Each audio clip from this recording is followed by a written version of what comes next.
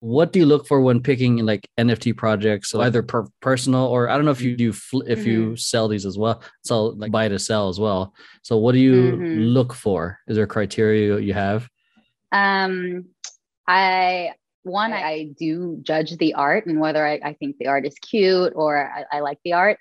And if the art speaks to me, I look into the community. I look into who is involved, like who is their founder, who are their designers, Mm, who's in marketing, and what are they. I look on their Twitter accounts and I'm like, what are they into? I join Discords to get a sense of what the community is like, if there's any activity at all, because I feel like Discord groups are so lively with NFT communities. There are some that are really foster a sense of community, and then some that don't. So Alpha Girl Club, for example, and I'm mentioning them a lot because they're just amazing.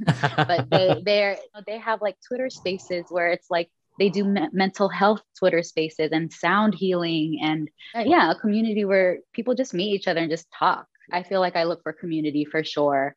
And then there's a couple NFT projects where I look for the flipping opportunity to see if I have enough money to like partake, but I do follow NFT projects for a while to look who's in the space, look who's in the group.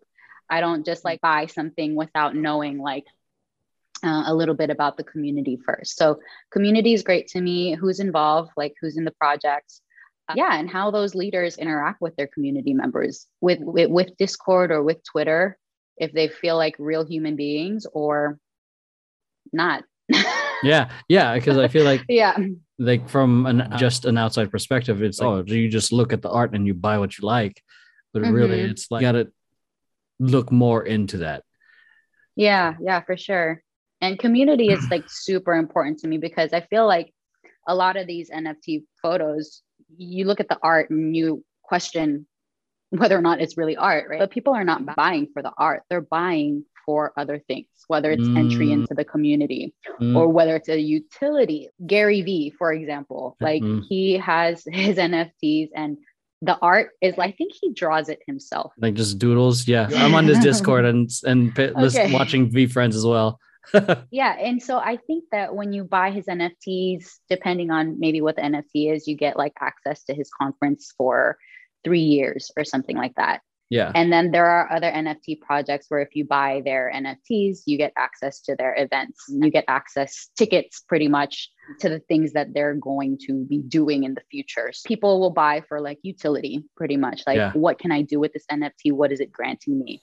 And I don't think that there's a right or wrong way to buy NFTs. If you want to buy an NFT just because you love the art, then go freaking buy it. If you want to buy it because you're trying to get concert tickets, then buy it because you're trying to get concert tickets. But every project's going to be different. And I don't think that there's a right and wrong way to partake in buying NFTs. So I think everything's going to be a little bit different for me. Yeah, you just reminded me because I